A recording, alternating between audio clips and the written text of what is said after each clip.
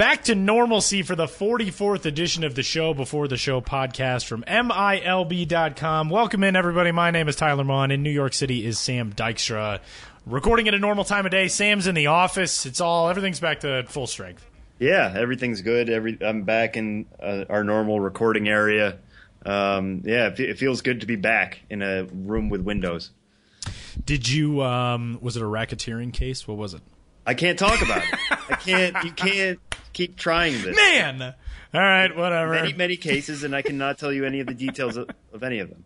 Hey, so welcome in. It is the 44th episode of the Show Before the Show podcast. Joining us on the show today, Minnesota Twins prospect Max Kepler will join us. A member of that new top 100 list for 2016 is released by MLB.com last week. We'll talk about that here momentarily. Really excited to talk to Max Kepler, a German-born prospect. He'd be one of the first actually German prospects to make the major leagues in quite some time. Donald Lutz of the Cincinnati Reds was born in the U.S., grew up in Germany. He made the big leagues. But when you look at the list of guys who are from Germany, it's mostly American kids who were born on an air base or here or there, kind of in their families' transitional stages through Europe. But Max Kepler, really interesting story. A German kid who fell in love with the game of baseball and now is one of the top prospects in all of baseball. Really excited to talk to Max. Benjamin Hill will return to the show. And as always, you can find us on iTunes at MILB.com as well. Over on iTunes Podcast, you can rate, review, and subscribe to the Show Before the Show. Leave us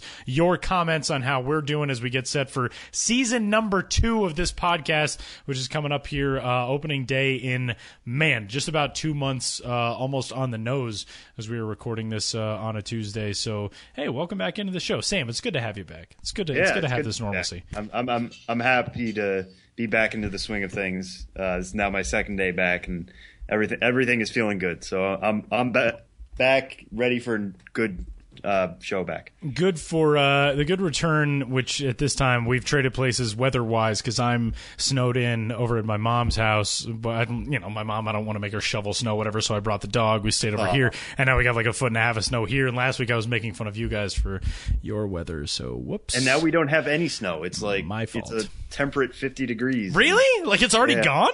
It's one of those things where you Weird. want to say, like, you know what, I could get used to climate change if this is the way things are going to go. But then at the same point, you're just like, no.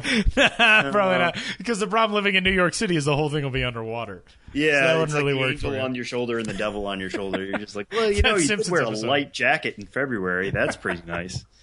So, hey, let's get rolling into it. 3 strikes for episode number 44. A trade to discuss that went down this past week, January 30th it was, between the Milwaukee Brewers and the Arizona Diamondbacks. The Brewers sending Major League shortstop Gene Segura and right-hander Tyler Wagner to the Arizona Diamondbacks for infield prospect Isan Diaz and big leaguers Aaron Hill and Chase Anderson. Isan Diaz had a fantastic season last year in the Pioneer League. He was a competitive balance draft pick in 2014, was a Pioneer League MVP last season.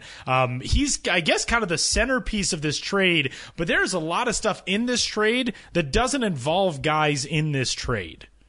Yeah, well, the first thing that immediately came to everybody's mind is that when Gene Segura was traded, that means the shortstop position for Milwaukee is now kind of open, and of course, everybody immediately wanted to slot in Orlando Arcia, our breakout prospect of the year last year after he had a really, really good campaign in Biloxi.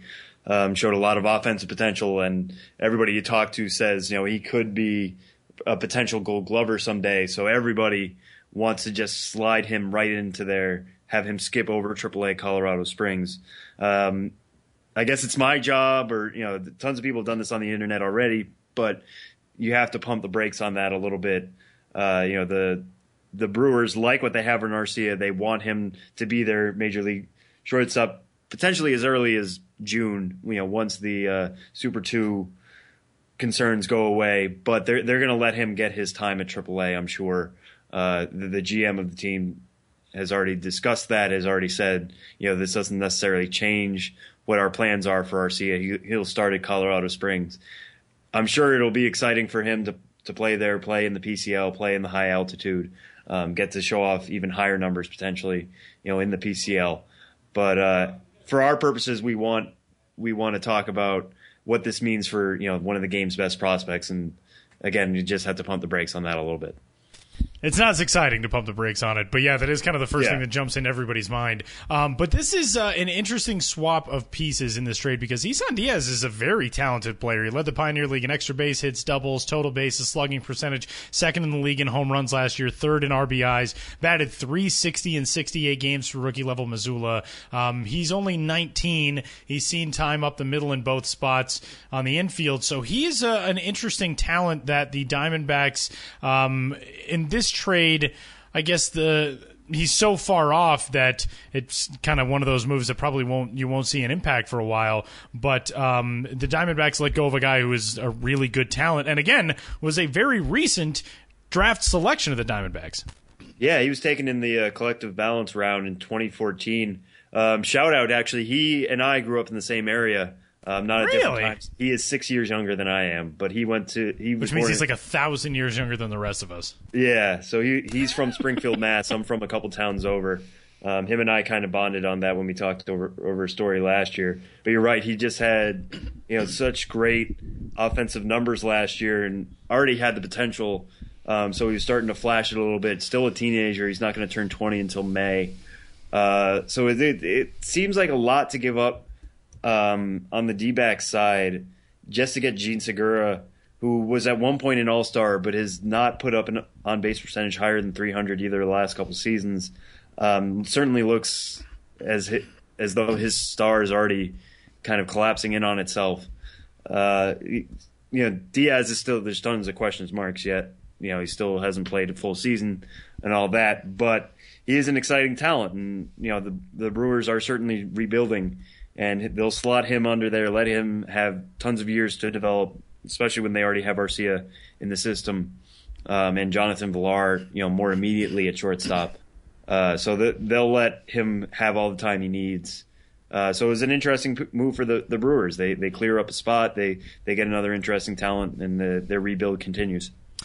Strike two this week. The top 100 list from MLB Pipeline is out, and Sam and I have talked about this at length before the list came out, but the list is now 100% fully released to all of you. Team rosters for top 30s, the top 30 prospects in each organization, those will be coming out as the month of February rolls on and into March and into spring training. But Sam's pick, Corey Seager, top prospect in baseball, is the new top prospect in baseball. Byron Buxton is number 2, Lucas Giolito number 3, Julio Urias number 4, J.P. Crawford number 5. We talked about those guys a little bit last week because MLB Pipeline put together those really good stories of kind of the argument for each of them at number 1. But I think this kind of is among the realm of what we expected when this came out. And the interesting thing is these guys at the top of this list probably going to have some major league impacts pretty soon, but it goes to show you just how much talent came to the big leagues last year, too. When you look at this list and see, okay, well, Yohan Moncada, he's probably a little ways off at number 7. Last year, of course, spent a lot of time with Greenville. Dansby Swanson last year was a Class A short season. Coming right out of the draft, new organization for him with the Braves. So a lot of these guys are a ways back, whereas last year it seemed like everybody, when you came into the top 10, that was just a step before graduating to the big leagues. Yeah, so that's certainly good signs for all those guys. I think Joey Gallo, Corey Seager, Byron Buxton, those are all guys who are right there. Probably going to start the year in the majors between those three. Gallo less likely than the others, but Tyler Glasnow probably going to join the majors at some point this year. Lucas Giolito, I think, is certainly a candidate. J.P. Crawford, the Phillies would love to see him up there. We already talked about Arcia and Urias. He'll be starting out the year at OKC. They'll be watching his innings a bunch, but he'll be a candidate to join the Dodgers as well.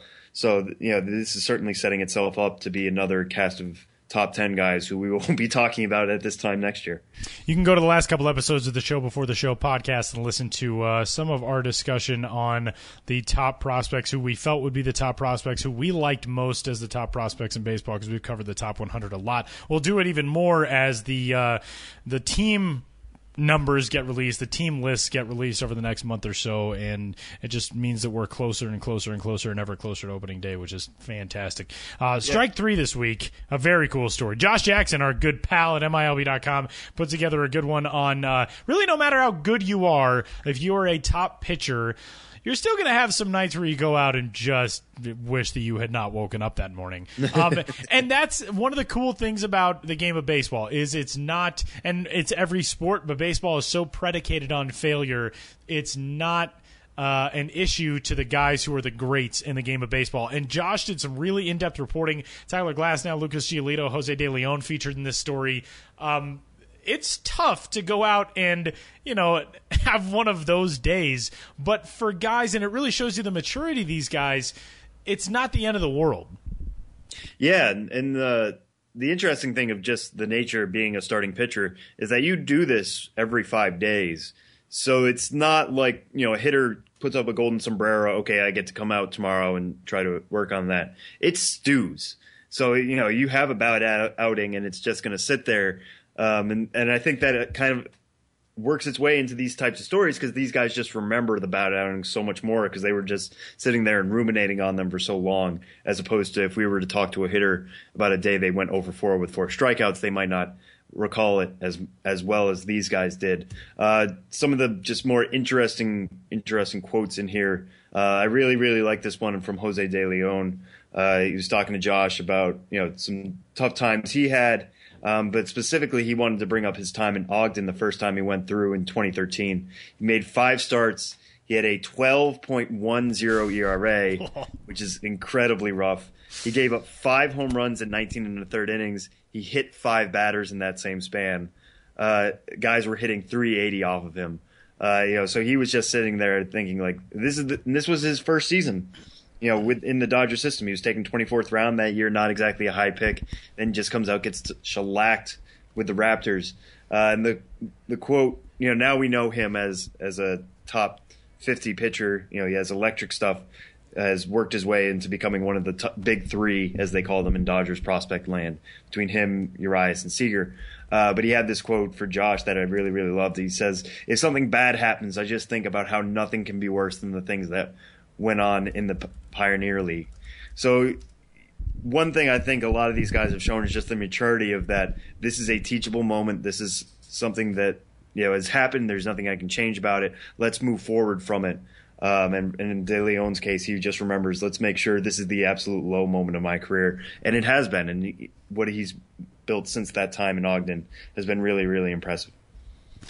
It's a really cool story, if a very uncomfortable story, I would imagine, for these guys to have to go back and relive some of these things. Tyler Glasnow talks about a start that he had for AAA Indianapolis in which he got 1 out and was just awful. 6 runs on 5 walks and a double. And one of the cool quotes, you talked about De Leon's quote. I really like Tyler Glasnow, who says in this story, quote, being a pitcher and being a really analytical person sometimes don't mix.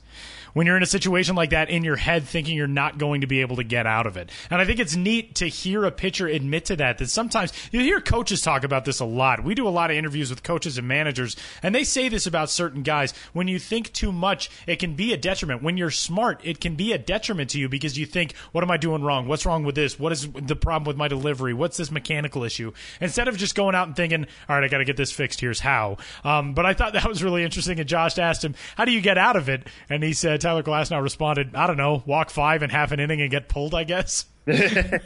That'll get you off the mound. That's one. That'd do it. But that is a really cool story. So check that out on MILB.com as well. And that is strike 3. A couple other news items we want to get to real quick. Speaking of former top prospects, Jesse Biddle, who was the top prospect in the Philadelphia Phillies organization through all of 2013, has really run into a rough couple of seasons. Had a weird illness, was diagnosed with pertussis at one time. That was toward the middle of the 2013 season. That really dogged him toward the end of that year. Struggled that year. Really struggled the next season in 2014. He suffered a concussion in a hailstorm while he was with AA Reading, was removed from competition for a mental break, then had some elbow tenderness, soreness at the end of the 2014 season, pitched through it in 2015, end of 2015, Tommy John surgery. Now he's been DFA'd by the Phillies. So Philadelphia native Jesse Biddle, former first-round pick, does not look like the Phillies are worried about losing him to a claim because he is recovering from Tommy John surgery, but he'll have to go through waivers. So kind of a strange story there, and a really rough patch for Jesse Biddle over the last couple of seasons. So hoping for the best for him going into 2016 and his recovery. And two very difficult stories for us to discuss and really have to talk about it all. But 2 times over the last week and a half now, prospects have been killed in car accidents in the Dominican Republic. Astros prospect Jose Rosario was killed on January 24th, and on January 30th, the Baltimore Orioles lost infield prospect Ramon Ramirez. It's not the same Ramon Ramirez who's spent some time at the Major League level and at AAA with the Baltimore system. This is a 23-year-old infield prospect, but just a couple of really tough stories. Very, very young kids. Ramirez, 23 years old. Rosario was 20 years old, a right-handed pitcher in the Astro system. So our thoughts with both of those organizations and, of course, the friends and families of the 2 guys lost, because that is just awful to have to write those stories, period, and especially to do it multiple times in a week. So our thoughts with those. And that will wrap up our opening segment for the 44th edition of the Show Before the Show podcast. When we move on, Max Kepler, one of the top prospects in all of baseball, ranked number 44 overall coming into the 2016 season. He will join the show to talk about what it was like growing up and falling in love with baseball as a young kid in Germany, coming over to the United States to get his professional career started and being a part of that just absolutely packed 2015 Chattanooga Lookouts roster and a breakout season for him. Max Kepler joins the show next.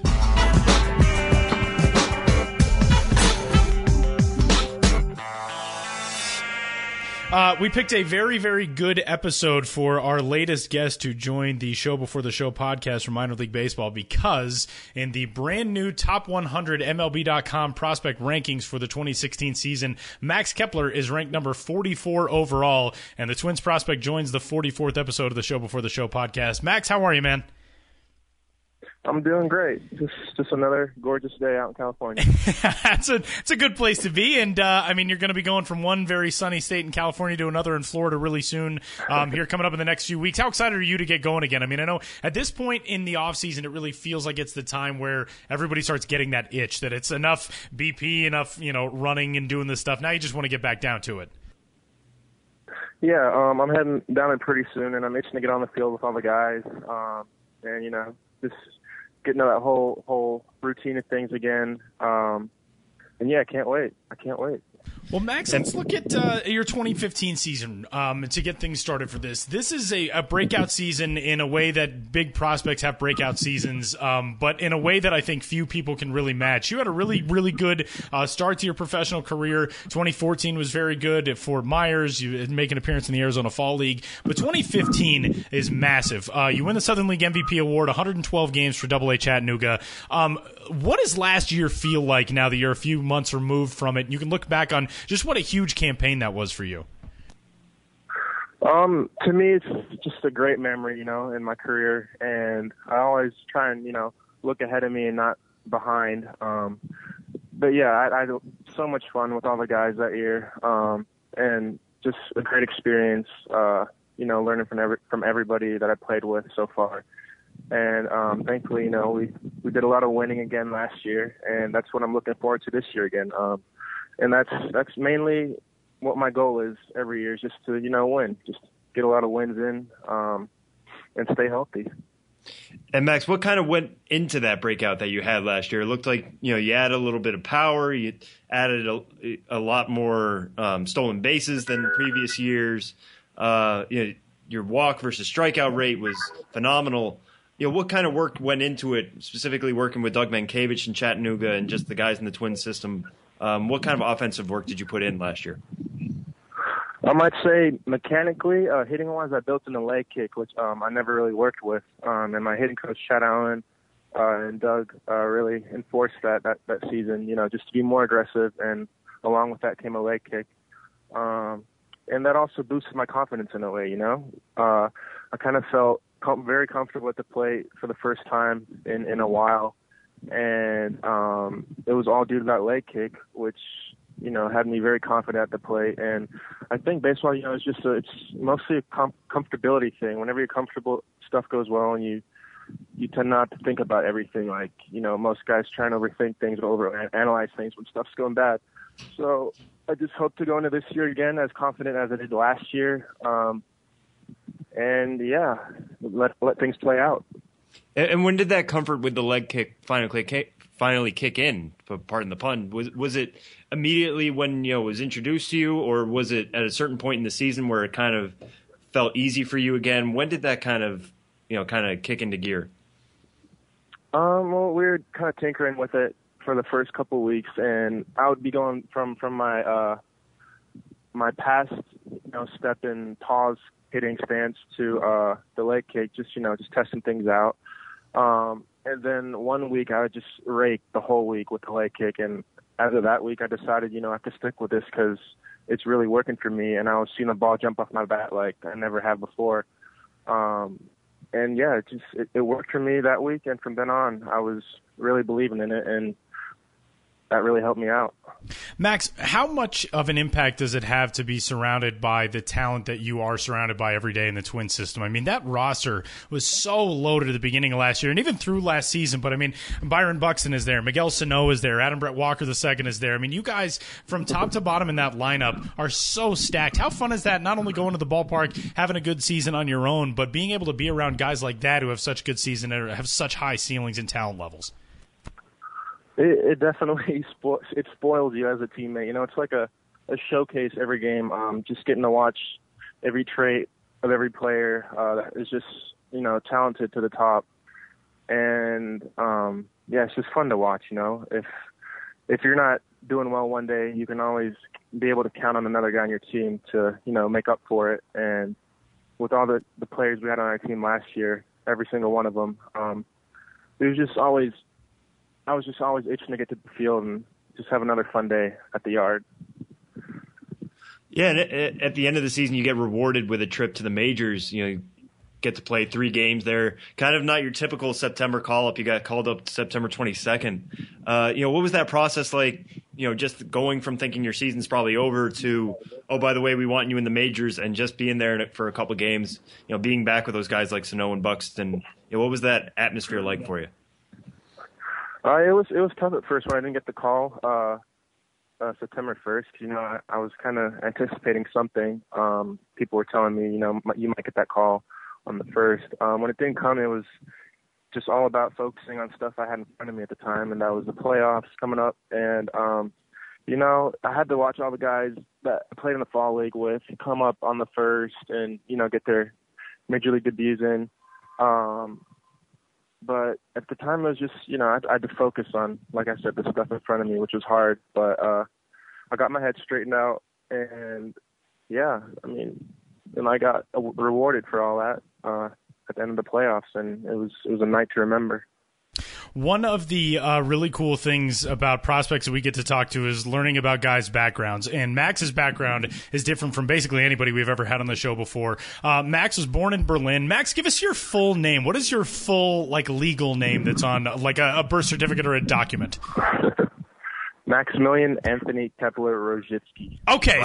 So not Tom Smith. But this is one of the coolest stories among not just top prospects, but really any prospect in all of baseball.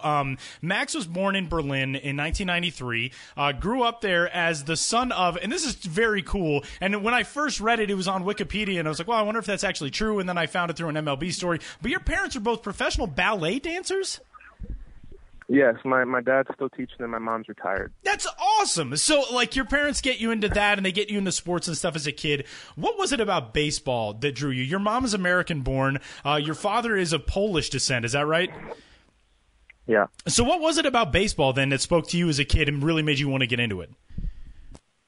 Well, my mom being from Texas, she had me introduced to a little league that was that came together with the school I went to, John F. Kennedy School in Berlin. And at the time it was between, I had to make decisions between soccer, baseball, tennis, track, and I think swimming. And it came down to then soccer and baseball. And my dad was all for soccer, being from Poland and Europe where, soccer rules. And my mom was pushing me towards the baseball, And then, I don't know, I just, there's something that I really, every day in and out, I wanted to be on the baseball field instead of the soccer field, and people frowned upon that in Europe. And but for some reason that pushed me more. I just wanted to, be different and play a different game than, everybody else in that country. And I wanted to go abroad and see what the U.S. had to offer in baseball. And luckily that all worked out. And I'm thankful for the path it's given me so far. And kind of describe how you were kind of found by the Twins when they originally signed you, and that whole process going from, like Tyler was talking about, a guy in Germany. This isn't the normal like draft process. What was that process like, just getting into pro ball? Well, you kind of are oblivious to all the scouting and all the showcases in Europe because they're not really promoted that much in Europe. But whenever there are scouts, someone would give me a heads up that there is. And, at the time when I was 15, 14, whenever they were there, I didn't really think twice about scouts. I was just there to have fun. But yeah, once I turned 16, I started to realize things. And, that there's actually a future behind just having fun every day on the field. And yeah, it became more serious. And once you did come over, was there any kind of cultural transition that you need to make? Like you said, your mom's from Texas, so I'm sure you knew stuff about America, had probably been here a couple times, but going from a kid in Germany to playing baseball professionally every day, and starting the Gulf Coast League and Appalachian leagues, what was that like, just culturally? Well, I got to visit the States every summer vacation with my family. But the biggest change to me was probably just the weather, the humidity in Florida that I had to battle. And after that, every other place I went to was fun and a great experience. It was also tough going to high school and trying to go to instructs at the same time, where I had to take online classes after each day at the yard. But I dealt with it and it paid off. Max, let me ask you this. As somebody who grew up, playing a sport that's not necessarily a mainstream sport, and we should say there's some very impressive baseball infrastructure in Germany. There were WBC qualifiers held there in 2012. There's some really, really good facilities. There are some very talented players in the leagues over there. It's one of the really good European powers. The Netherlands, obviously, Italy, Germany's right there. France has had some success. But if you were talking to a kid who was like yourself, who's at that age where you're trying to have to pick a sport and see which way it goes, if a kid wanted to pick baseball, what would you tell them to be mindful of coming into, trying to play a professional career in the U.S.? I mean, I know for so many guys who come from markets that aren't necessarily baseball markets, you don't get the same amount of at-bats. You don't get the same amount of innings, the same amount of live BP or ground balls hit at you or whatever it is. What would you tell a kid who was kind of in your same position, 10 years ago? I'll tell them to be patient. Baseball is a game of failure, and it can get very frustrating at times. And yeah, patience is key, especially if you're an international signing out of Europe, because you're going to have to pick up a lot of experience to get where you want to be. I still am. I'm going to pick up experience every day of the career of this career. But yeah, patience is definitely something you need. Otherwise, stuff can turn out poorly for you. Okay, Max, according to MLB.com, fluent in English, German, and Polish. So if you have to say, my name is Max Kepler and I play baseball for the Minnesota Twins in Polish, give it to us. Yeah, you kind of caught me off guard there. Not on the spot. You're not on the spot at all. All right. Ja jestem Max Kepler. Ja gram baseballu I w Polsce. Holy cow. This is awesome. This has been like one of our coolest interviews. Max, I think you're our first ever person to explore a different language on the podcast, I think. Just breaking barriers all over the place. Yeah, so this is good. Certainly Polish at the very least. Yeah, exactly. I don't think we would have gotten that in otherwise. Max, this has been great, man. We cannot thank you enough. You've been one of the guys we've been excited to talk to for a long time. This has been outstanding. Yeah, thank you very much, awesome. Max. No, thank you, guys.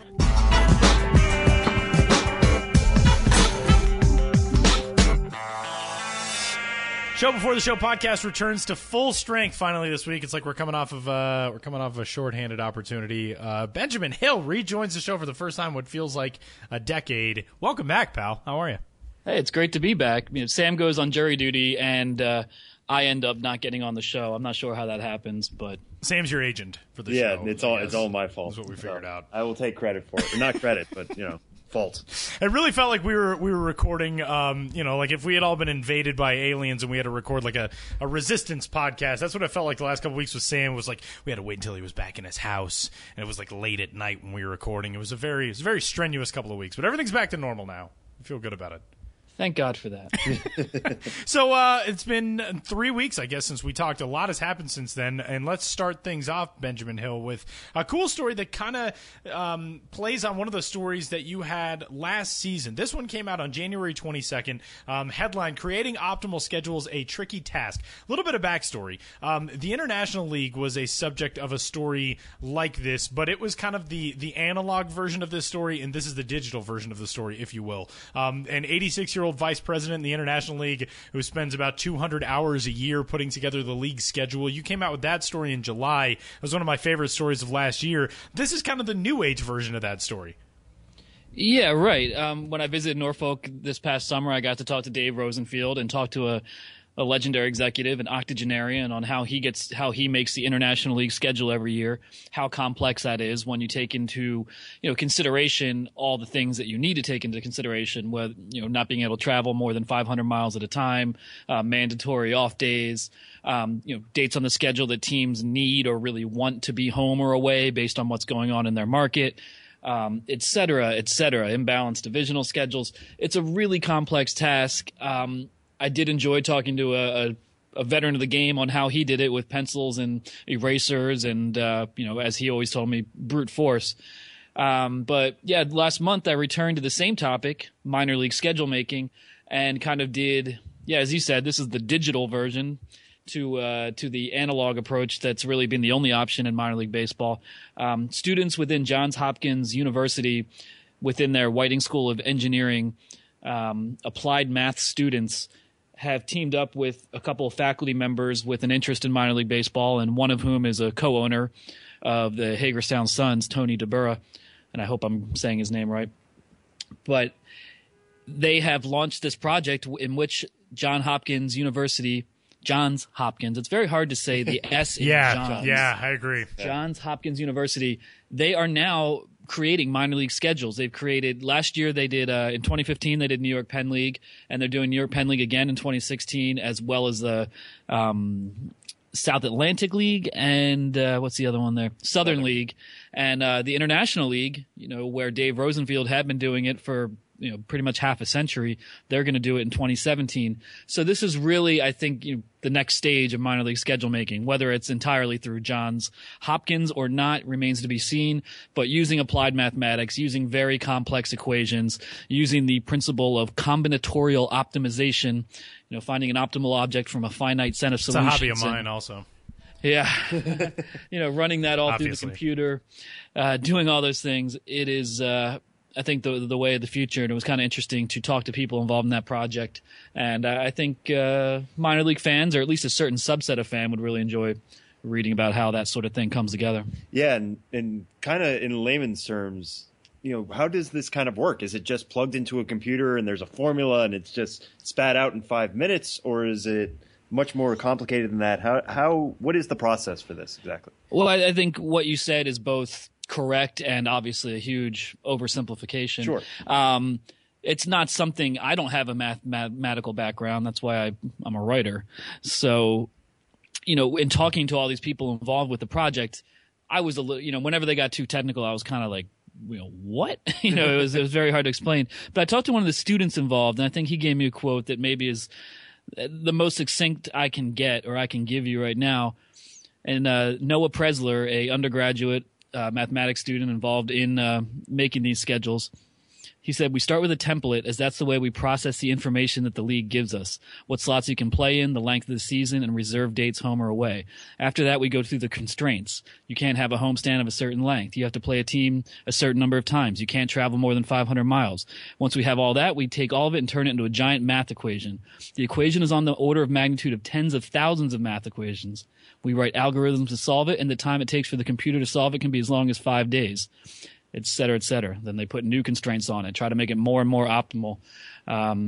So I don't know. Do you guys understand that?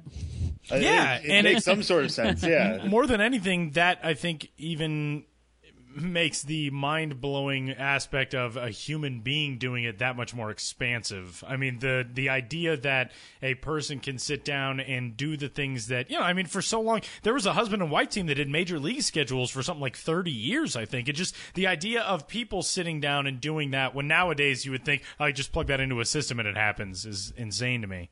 Yeah, and even so, it still takes a lot of work and manpower even to do it in this new high-tech way.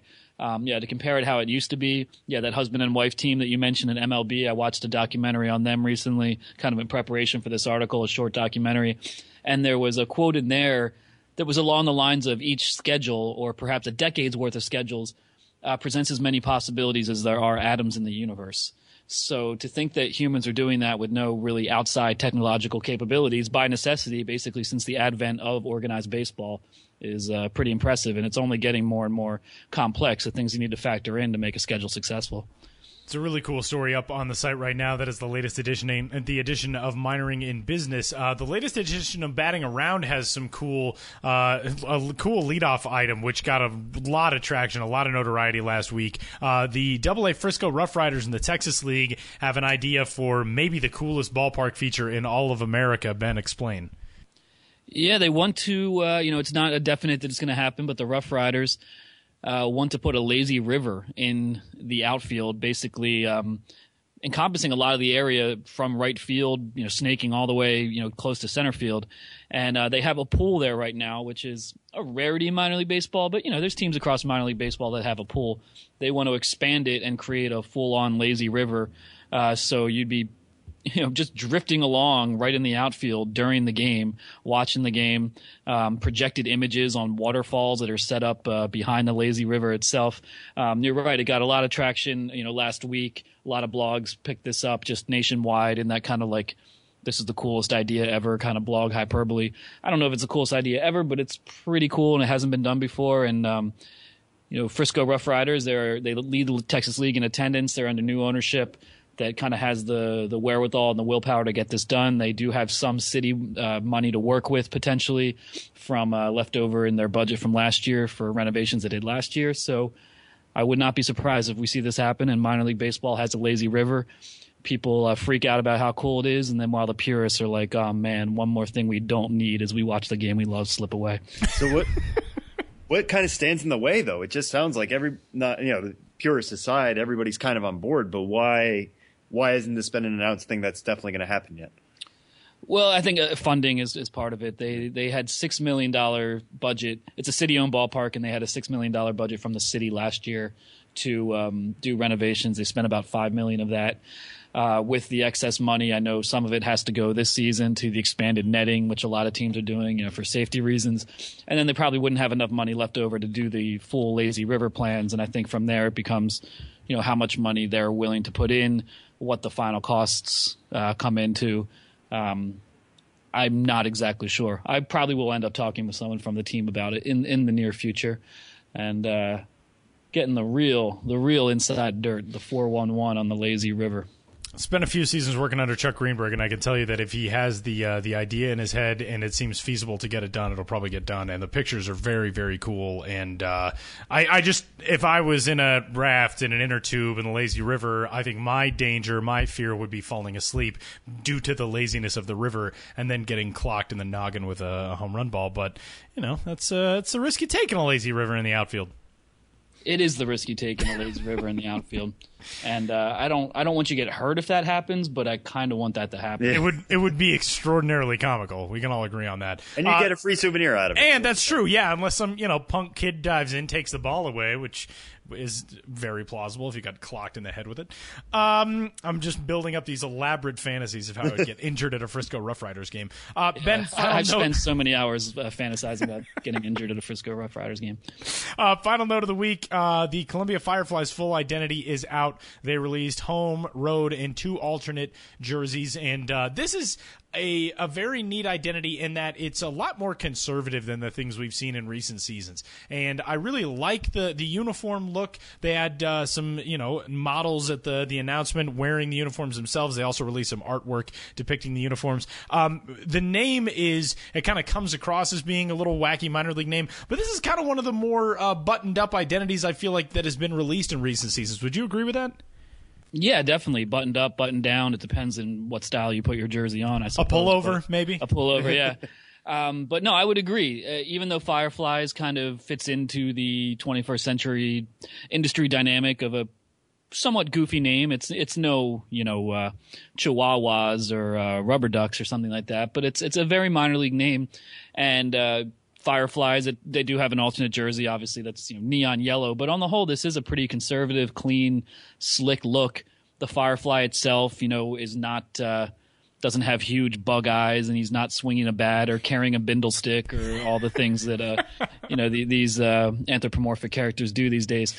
So I like it. It's a pretty simple and clean design. It has some glow in the dark elements, some obviously not in a huge over the top way, and they joined the defunct Casper Ghosts as the only minor league teams to incorporate glow in the dark into their uniforms. There was one very fired up guy on social media who was responding to people who were praising these uniforms and logos, including myself, saying, "Have you ever seen a Firefly with a tail? No, this is dumb." So one guy is very upset that they have gone with the look of the actual glow and formed that into a tail. So just keep that in mind. One guy. Yeah, it looks like a tail, but I think it's just supposed to be the... it's the glow. It's a firefly. Yeah, it's the part of the firefly that actually glows. It's the fire. Yeah, it's the fire. Fire. As I understand science. If I understand science correctly, tail, it's just a fly. Exactly. And there's no teams named the Flies. That's lame. It's like a Jeff Goldblum-owned team. There's a weird 80s reference for you. Benjamin Hill is on Twitter. I was right there with you, man. You were just winging it.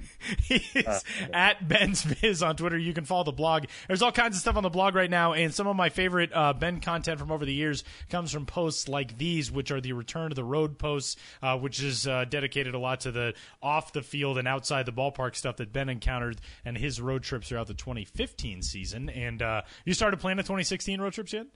In my mind, certainly, but in terms of really fleshing it out and doing the actual legwork, I prefer to think about the work I should do rather than doing it, and that's where I am right now. With that. I can get behind that. But that is crazy that we are that close to planning 2016 road trips. I know. I feel like in writing about those trips all the way through November and revisiting some of the non-ballpark stuff now and then having the next season just bam right there. It's a good thing overall, but it is eerie sometimes how quickly it all goes. It's a metaphor for our very existences. That's wow, true. This took a turn. We're getting so deep. We're getting so deep in this episode. Welcome back. It's good to talk to you, Ben. Hey, good to talk to you guys too.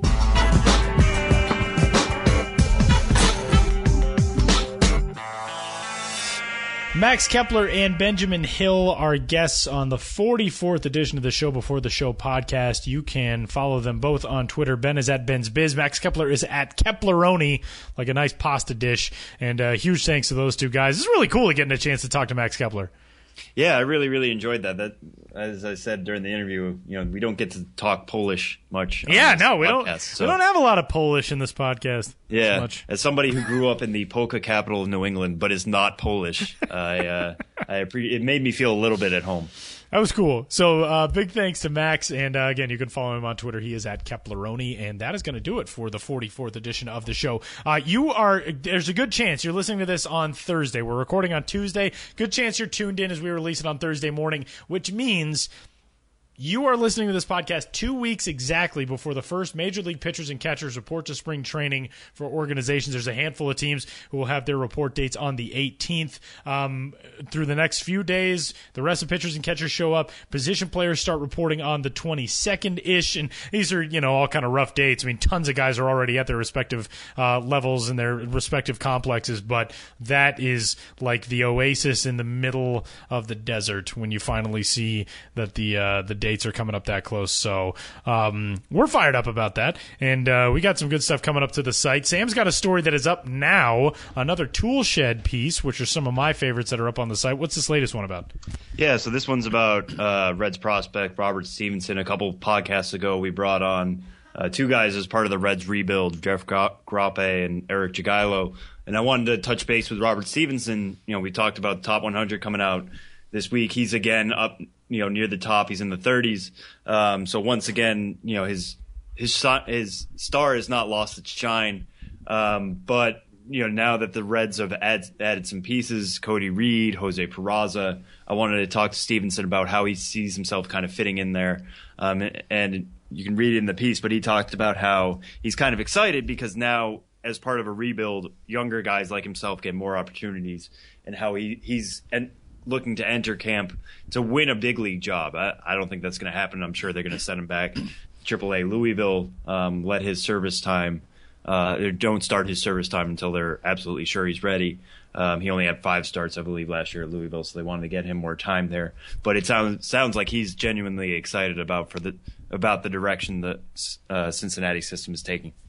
So be on the lookout for that. It's up on the site now at MILB.com, and that will do it for this edition of the show. You can find us on the iTunes Podcasts app on your phone or wherever you get your podcasts through your iOS device. You can find us there where the Minor League Baseball podcast, rate, review, and subscribe. And you can go to MILB.com/podcast, find all of our past episodes, timestamps, our little stories that accompany each episode on the site, so you can figure out when our interviews are and all that kind of stuff in each edition of the show. And Sam, good to have you back in the office. This has been a good one.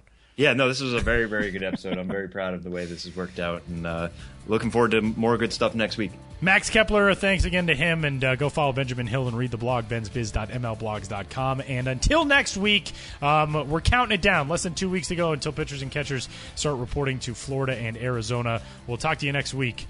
Enjoy.